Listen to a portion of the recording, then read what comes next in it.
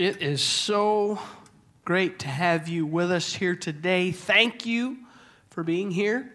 And it's great that we can begin to feel like we've got a few more people in this 11 o'clock service. And so if your spot was not available this week, don't worry. It won't be available next week either. So find a new spot, and it's all good. Just the fact that this isn't going out on the internet right now, I feel like I could just be really be a little bit loosey-goosey, and Pastor Ben will chew me out. Yeah, see, yeah, there we go. Okay, let's get back on our notes, shall we? Last week I shared a message about the unknown future and how it can really cause anxiety when we feel like we don't know the future. And I want you to rest assured that God knows your future. If you weren't here last week and you didn't hear that message, I just want to encourage you to go onto our website there, and you can see the spot where you click on messages. It'll take you to that message. Listen to that message. It's a great encouragement. Whatever you're going through, God knows your future. And I had this thought as I was preparing my message for today that if we have a God, if God knows our future, but yet we don't feel like we know Him, what good is that to us? So there's got to be a connection between us and God. We need to know Him. And I was thinking about this, and I shared this in the first service, that Scripture says that He knows us, that literally He knit us together in our mother's womb. That's knowledge, okay? That's knowing. You know somebody pretty well. That the hairs on our head are numbered, that He knows everything about us. And so that's not the issue. The issue is not God knowing us. He knows us intimately. The issue is us knowing Him. Because that's what's going to make the ultimate difference. And so today I want to share this message called Unknown God, which we need to answer that question, because otherwise the fact that God knows the future means nothing to us, because we don't know Him. And so to do that, I want to take you to the book of Acts, and I want to take you to a situation in Paul's life that we can see what happened there.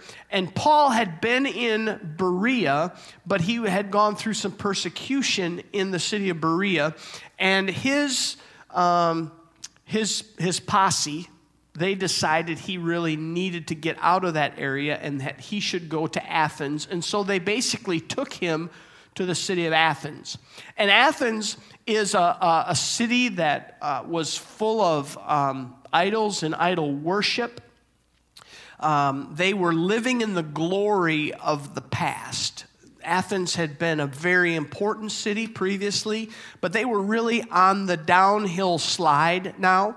They were not nearly as relevant as they had once been. They taught a philosophy, a type of philosophy that believed that the ultimate in life was the pursuit of pleasure, that was the best that one could ever hope for in life. And that pursuit of pleasure was very specific for them. It had to do with a very quiet and serene and pleasureful life. It was not necessarily just going out and do anything. They had a certain bent to it. I think it was very decadent, but yet it was a quiet and serene thing that they were really shooting for. And so Paul gets this invitation to speak, because when Paul gets to Athens, he starts to preach. He starts in the synagogue, and then from there he's preaching and teaching, and the people in Athens loved to hear and they loved to talk about the latest ideas. And religious ideas were very important to them, and they loved talking about those. So they had heard that this guy came to town and that he was teaching these new ideas because he was talking about Jesus, and they had not heard of Jesus. And so they invited him to come to their special kind of club, and it was called the Areopagus. And this was a location, but it was also a group of people. And this group of people, they were sort of the Supreme Court of Athens, if you were. They were very well known. They were powerful. They were like the chief administrators, and they were aristocrats. They were a council there in Athens, and so they had heard that Paul was teaching something new, and they were fascinated with the idea. They were unfamiliar with it, and we pick it up in Acts chapter 17, beginning at verse 22. So let's read.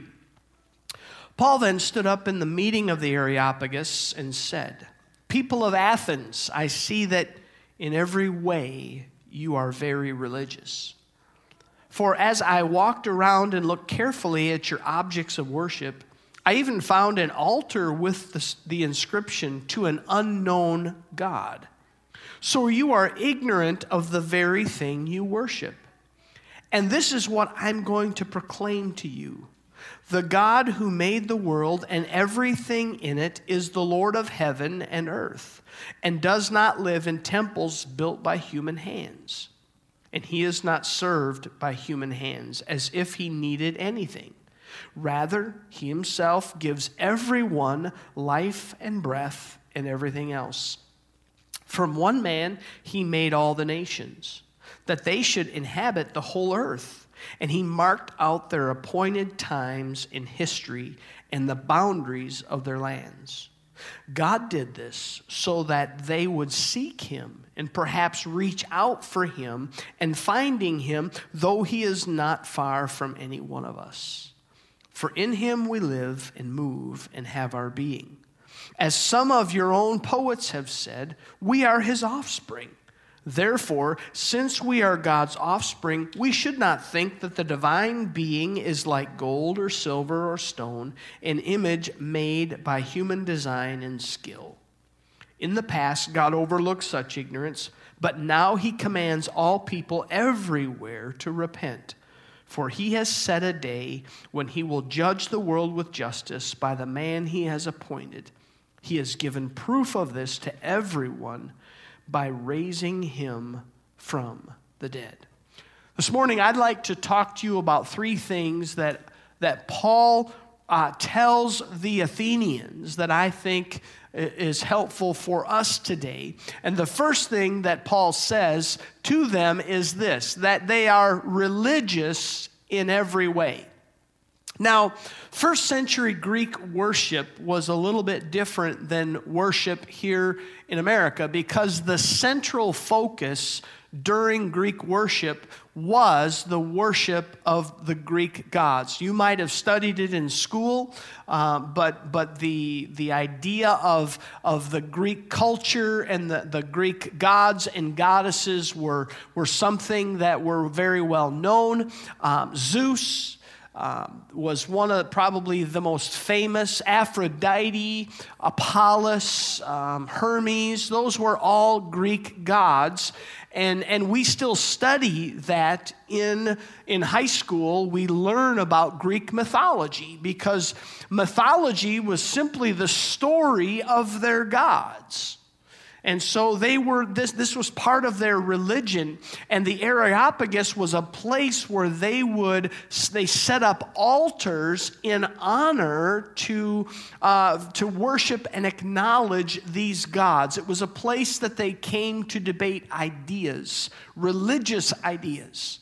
And so they invited Paul there, and Paul admits to them, I see that you're religious in every way. Now, that word religious, it refers to ceremonies, okay? Now, we're not big on ceremonies. Do you know what I mean? We're pretty casual.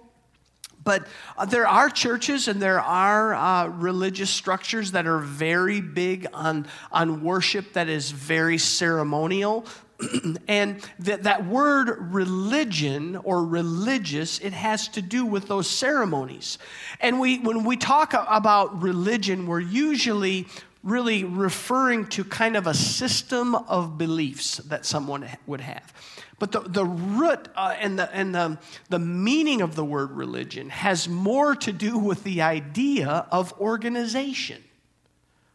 If someone is religious, they are organized. I wish I could say this, but I can't. But if I would say, every Saturday I play golf religiously, I'm saying nothing about God, right? Well, some people in our culture, they say, well, I go to church every Sunday morning religiously. It may have nothing to do with God. Religion or being religious in that sense, it's simply being organized. You get up every week at the same time and you drive to the same place and you take out the golf bag and you take out the clubs and you play 9 or you play 18 with the same group of guys. It's just well organized. So Paul is saying, I can see that you guys are very well organized. In fact, you're so organized that you even have an altar for the unknown God. You're so organized in this that you didn't want to forget one of the other possible deities that exists. He's simply saying that they're organized. James chapter 1, it talks about having a religion, people that consider themselves religious, but that their religion is actually worthless. What Paul is telling the Athenians, and he's also telling us today, is that it is possible to be religious and not know God. In fact, if you really think you're religious, I think that makes it more difficult to ultimately know God. I think that can get in the way of it. And in our culture, when people talk about being religious, when they talk about religion, they often are trying to project that they do know God, when in actuality, they may know about him, but they may not actually know him. Let's look at Isaiah chapter 28, verse 13. The prophet Isaiah says this, so then the word of the Lord to them will become, do this, do that. A rule for this, a rule for that, a little here and a little there. Have you ever run into people that actually describe themselves? They will actually say, oh, I'm a very religious person. I have people say that to me. You know, and I'm not like, hey, you know, I'm not coming on strong. But for some reason, they feel the need to tell me I'm a very religious person. And yet, they do not, when they say that, they're also not identifying as being a follower of Christ. They're not identifying with being a Christian. They're simply identifying as being religious. And they might say to you, you know what, you've got your own idea about who God is. And you have this idea about what faith is. And that's okay for you. It's just not for me. And so people will say, well, I'm religious, therefore I'm okay. I don't have what you have, but I'm okay. They'll say, I'm a person of faith. People will say, they say that to me. You know what? I'm a person of faith. What does that mean? Faith in what? Faith in who? I just want to know. I don't ask that question to belittle anyone. I just want to know what they're talking about. Because faith is like the word religion in the sense of it may have nothing to actually do with God. Your faith may be in the universe. Your faith may be in your finances. It could be anything. But we're talking about identifying what that really is and talking about knowing who God is. And the Athenians were interested in what Paul had to say because they liked the idea of debating these ideas. And sometimes we run into people like that. They just love to debate. It doesn't matter what it's about, but they love to be able to debate. Well, the idea that Paul is saying is, Athenians, you're very religious, but you're religious without ultimately knowing who God is. As we carried on the first service, I'm thinking to myself as I'm speaking and knowing that the camera's not just recording me for a later time that it's going to show it, but it literally is going, onto the internet at that moment. And you think of what you're saying. And I'm talking literally to the camera and just saying, you know what, you might be here and you have been, you've considered yourself a religious person. And you like the idea of Jesus, but you kind of wonder, do you really know him? Do you really know who God is? And this idea of God, you're trying to wrap your head around who God is. And you even think, I want to hear more of this. And maybe there's even some hunger there to get some more understanding. You want to know more about Jesus. You want to know more about his life. You're intrigued. It sounds very interesting to you. In fact, you would have to say that you admire people that are able to strongly live out the conviction of believing in Jesus Christ as the Son of God, the Savior of the world. But you're just not sure. You're not quite there yet. You're interested maybe in adding Jesus to what you already believe. You take a little of this and you take a little of that. And I want you to think in terms of, and I thought this way, the idea of when you go out to eat at an all-you-can-eat buffet. You want to just take a little of this. You want to take a little bit of that. So we can be religious in every way and not ultimately know who God is. But I assure you, John 14 and verse 6, Jesus tells us exactly who he is.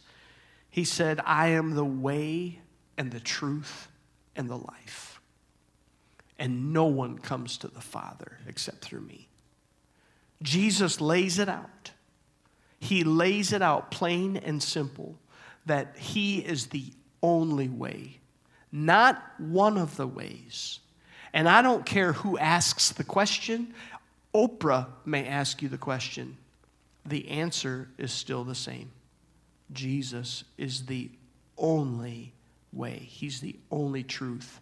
He's the only life, the only way to get to the Father. And if you want to know God, it begins with Jesus. You cannot go around him. You can't tunnel below him. You can't get above his head. I'm sorry. It starts with him. That's the only way. Number 2, Paul says that ignorance is no excuse. The Athenians, they didn't believe in the unknown God as God. Okay, he was just one of. They just didn't want to leave out any possible deities. They've got an altar for Zeus. They've got an altar for Aphrodite. They've got an altar for Apollo. They've got an altar for Hermes. They've got all of these altars there around the Areopagus. And they didn't want to leave out any possible other deity, so they create one to the unknown God. And that's the one that Paul focuses on. And Paul says, I'm going to tell you who he is. I'm going to show you who he is. And they're different. So they believe that any god would do. Zeus will do. Apollo will do. It doesn't matter. The unknown God, he'll do just fine. That's great. In fact, they were up for debate. They enjoyed doing this. They hoped that you pick somebody other than their God so that they could debate the worthiness of their gods back and forth. So they created these altars so that they could worship them, so that they could honor them. And the Greeks were famous for building temples. In fact, you can go to Greece today and see the ruins of these temples. Many of them are still standing today, and you can tour those things. But Paul tells them that they're actually ignorant of what they were worshiping, because the unknown God, the altar to the unknown God, is just empty. They don't know anything. They're ignorant. Now, I don't think he was trying to be derogatory to them, but he was certainly willing to share with them what it was that this unknown God was. And I love how he does it. See, the Greek gods needed to be served. The Greek gods needed to have temples built to them. The Greek gods needed to have altars erected and constructed for them, because that's the only way that anyone would know about them. But Paul said, my God, the unknown God, he created the heavens and the earth. In fact, the unknown God breathed into life. He breathed life into man. And that's how you're even here today. And if no one is building him a temple, in fact, he can't even live in a temple. He's so great. Nobody has to do those things, and he's still God. Think about that. If no one believed in God today, he is still God. If no one believes in Zeus, who is Zeus? He's nobody. He's nothing. He's an idea. God is still God, because God still created the heavens and the earth. God still put the breath of life into you and I. God doesn't need us to worship him in order to be God. The Bible says that even the trees clap their hands. I love Psalm 19, verse 1. It says, the heavens declare the glory of God. The skies proclaim the work of his hands. I really enjoy those early morning runs where we get to see the sunrise, and you just have this sense of awe of who God is, because even creation declares that God is who he says he is. And he put it all together, and he breathed life into us.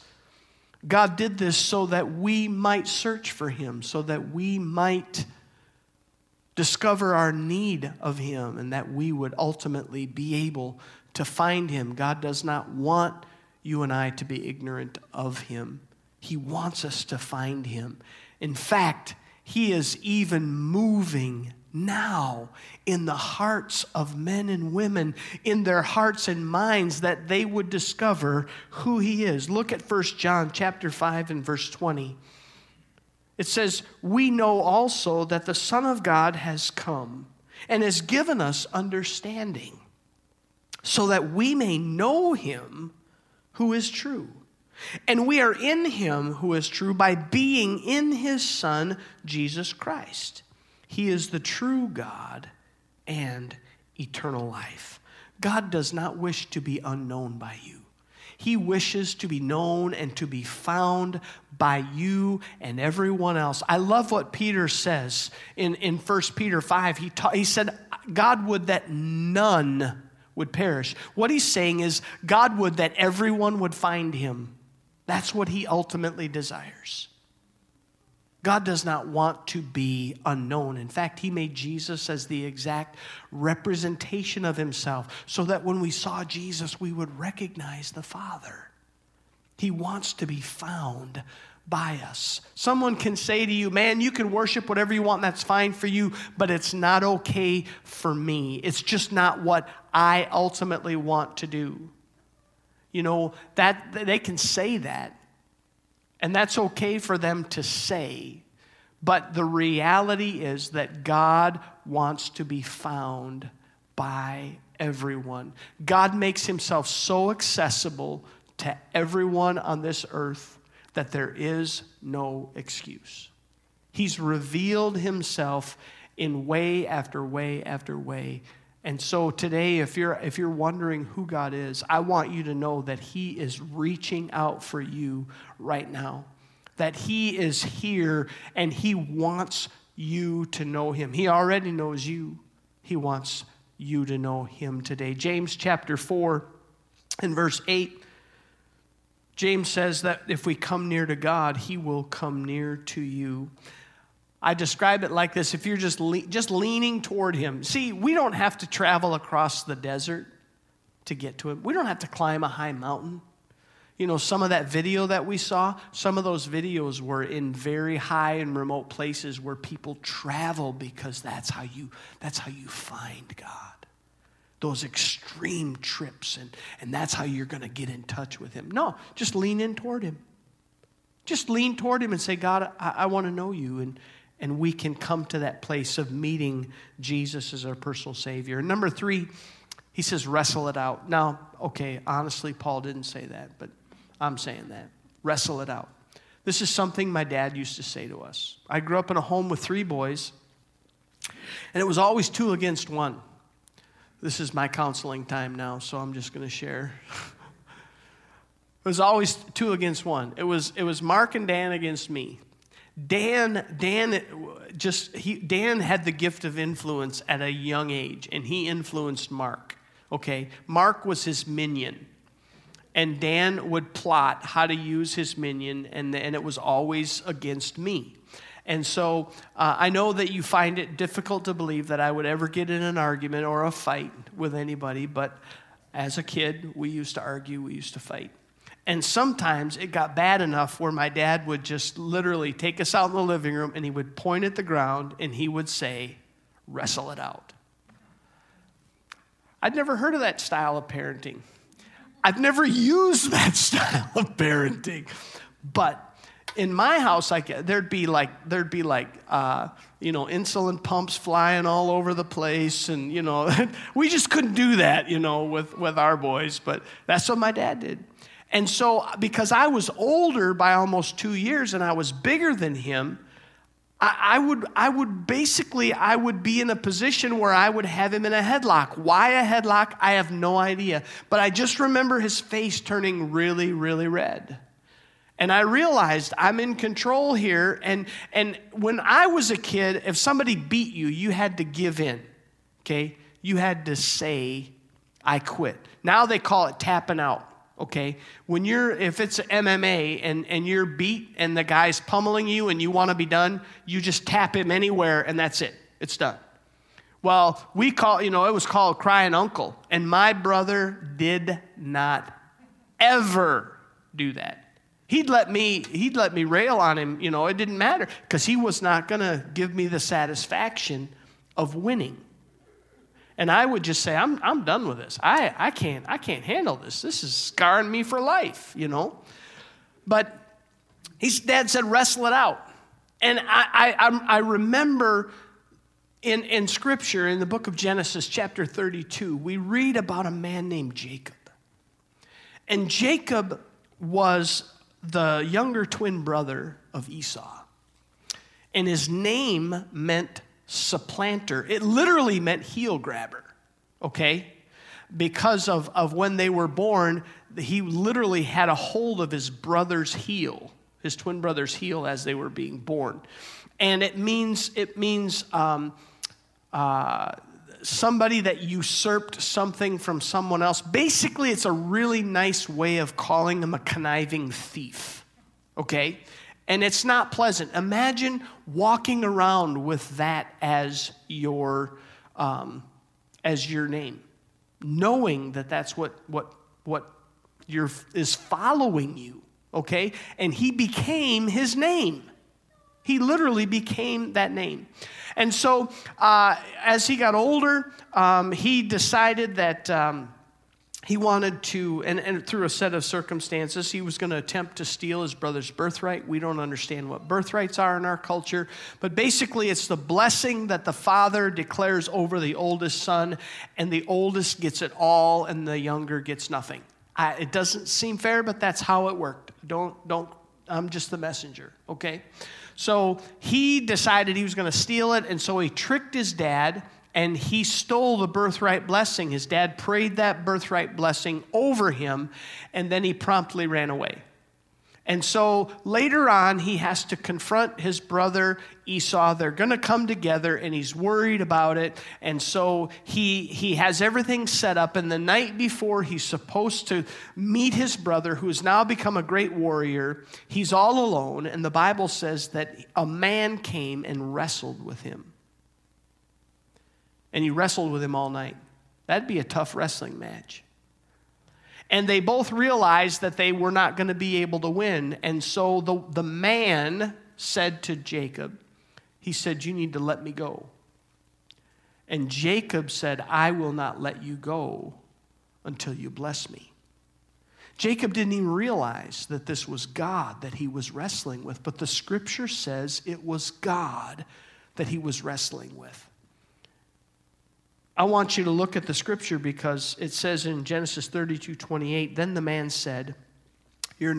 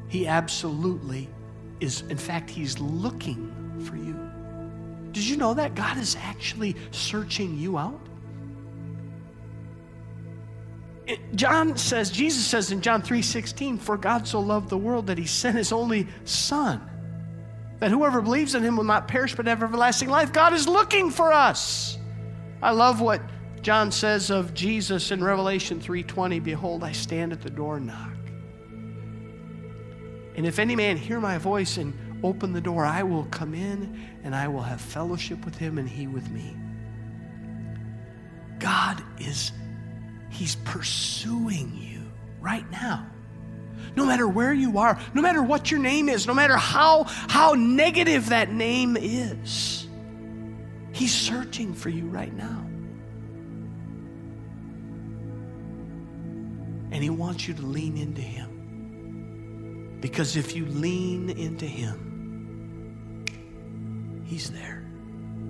Come near to me, and I will come near to you. It doesn't matter how religious you've been, how much you think people think you've got it figured out. It doesn't matter. God doesn't care about any of that. All he cares about is that you get to know him through the person of Jesus Christ. I want to pray for you this morning. Let's just bow our heads and close our eyes. Father, I thank you that you have done everything to know us and that we might be able to know you. Thank you that you created everything and that creation just screams out. It screams out that you're there and that you are God. Thank you for putting breath into us. I'm so grateful for that breath. I'm so grateful for every beat of my heart. Thank you that you want us to know you. Thank you that you sent your son Jesus. Father, I pray for the one that may be struggling today. Struggling because they want to know you. They've been thinking about it. Sounds like a good idea. But they haven't made that commitment to lean into you, to come near to you. They haven't made that decision to open up their heart. With every head bowed and every eye closed, if that's you today and you say, you know what, I want to know him. I just want to pray for you as we close. I won't embarrass you. I won't point you out. No one else will know. But if that's you, just slip your hand up so that I can pray with you. Father, I thank you. I thank you that we can know you. And we don't know you through religion. We don't even know you through going to church. We know you through Jesus. And Father, I pray that today we will take the message of Jesus Christ into a world that has a different idea than we do, and that we will boldly proclaim the good news of Jesus Christ. We thank you. In Jesus' name we pray. Amen. It's been so great to be with you today. Thank you for being here. And I so appreciate that you have taken the time out of your day and that you walk in that door with a mask and you say, yep, I'm here. Thank you. God bless you, and we will see you real soon. Don't forget Wednesday night, the virtual worship experience. That's going to be a lot of fun. God bless you. Have a great day.